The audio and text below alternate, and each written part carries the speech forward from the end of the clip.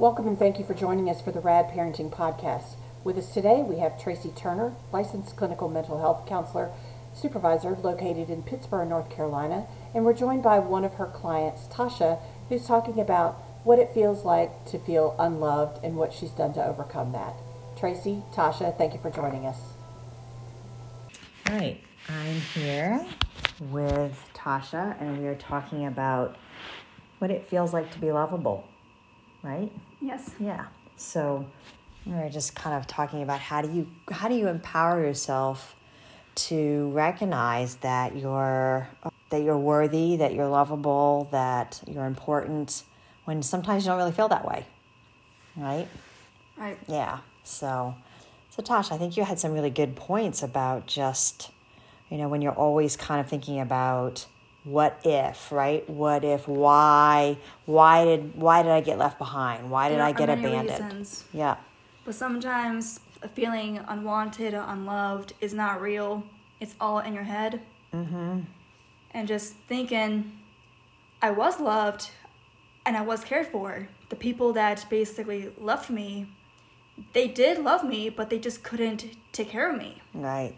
And so sometimes that's true, right? And other times, sometimes it's just, I can't take care of you, right? And so we always, I think I see kids always asking themselves, like, well, why did that happen? Like, how come? I must be so unlovable. There must be something wrong with me. And they get really caught up on what if and Exactly. and about, like, I think you had a really great saying about, like, being stuck in the back then, right? Thinking of the past, it just hurts you a lot more. You need to think about the now. Mm-hmm. The now, where you are, what you're doing, the people you are with, they all care and love you. Right. So how do you allow yourself to really feel that when there's always a part of you that's kind of like, what if, and feeling kind of disconnected and feeling unlovable and feeling, I don't know, kind of sometimes that anger kind of comes in and takes over, right? Yes. I see that sometimes. It's painful. People just think random things. They just don't see the bigger picture. Yeah. So how do you help yourself see the bigger picture? I know because sometimes I know you've struggled with just like that feeling of like... Yeah, because I never felt right? I was loved, because right. I never even loved myself. Uh-huh. Because I always thought there's something wrong with me. There's nothing worth living for if I'm not with the people I was born with. Mm-hmm. Yeah, there's that level of deep disconnection, and right? It definitely hurts. It really, really does. Yeah. But the way I've started to help myself was basically while talking with you. I know my new family, basically they yell at me. I get into trouble because of some random crazy stuff I do. Yeah. But I could definitely tell how much they do love me. Yeah. So it's being able to recognize that your mom loves you, right? That's really tricky. Even if she does yell, there is a hiddenness within her that makes her scared of losing me. Right, yeah. So, and I see that, and I never saw that before because I was so young and I was so scared of living with these people who I barely even knew. Yeah. But over time, I just grew into it. Yeah, and I think you and I have worked really on just really kind of allowing yourself to have a lot of gratitude for your birth parents, right? Your birth mom in particular, like, okay, she did the best that she could, and she did that so that you can be here now, right? Yes, that you can actually be here now. Like, a lot of times kids will ask, well, why did this happen to me? Like, I don't understand. It doesn't make sense. I feel so disconnected.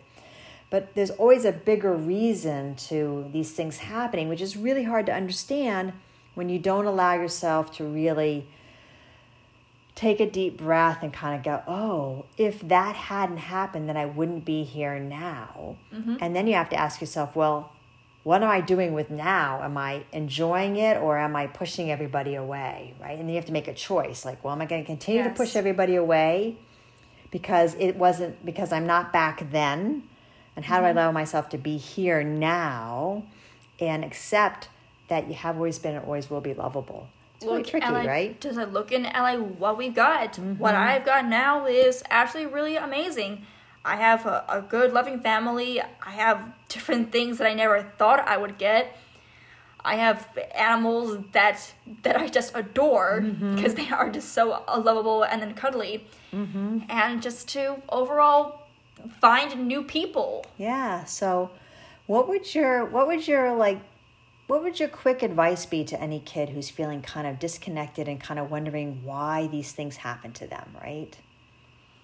I guess what I would probably say is yeah. Trust in yourself, because the people you are with now, they truly do love you. Yeah. No matter what condition everything has, everyone is always going to love you. Yeah. Because you can always find new people, new friends, even other relatives from your own new family that you never expected it, and they are basically obliviously loving you because you are interesting, you are amazing. There's nothing wrong. Right, there's nothing wrong. I think that's a good point to remember, and I think you said it beautifully when you said being here in the now is more important than being in the back then, right? Yes. So I think that's a really good take-home message, like being here, focusing on the now, being here now, allowing yourself to kind of go, I can't do anything about what did take place. But it already happened.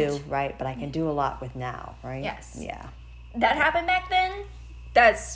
Back then is not important because it's just painful memories. You don't really need that, but you shouldn't lose it. Right. But it's a matter of like, how do you work through it, right? Exactly. So thinking about what would be one advice you would give kids about how to help themselves get to that place of like, okay, I'm going to enjoy being here now. I don't have to live in the past. I can be here now. Like, what was the work that you did that got you to this point of being able to kind of go, boy, I'm going to really embrace being here now? Well, I used to always think that I really shouldn't be here. I don't belong. Right. This isn't my own homeland. It's odd. It's weird. Right. But no, what I got to the point now was basically connecting with my family. Okay. With So my how new did you family. how did you do that? How did you connect with your real family? Right? Sometimes I told them what was on my mind, how I felt, how scared I was, because it's all new, it's all different. Yeah. It's just freaky in a sense. But how I fixed all of my fears from like then and now was basically talking with them. Yeah.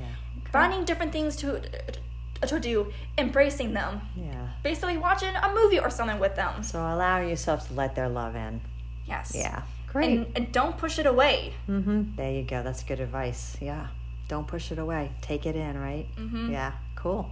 Well, thanks. Of course.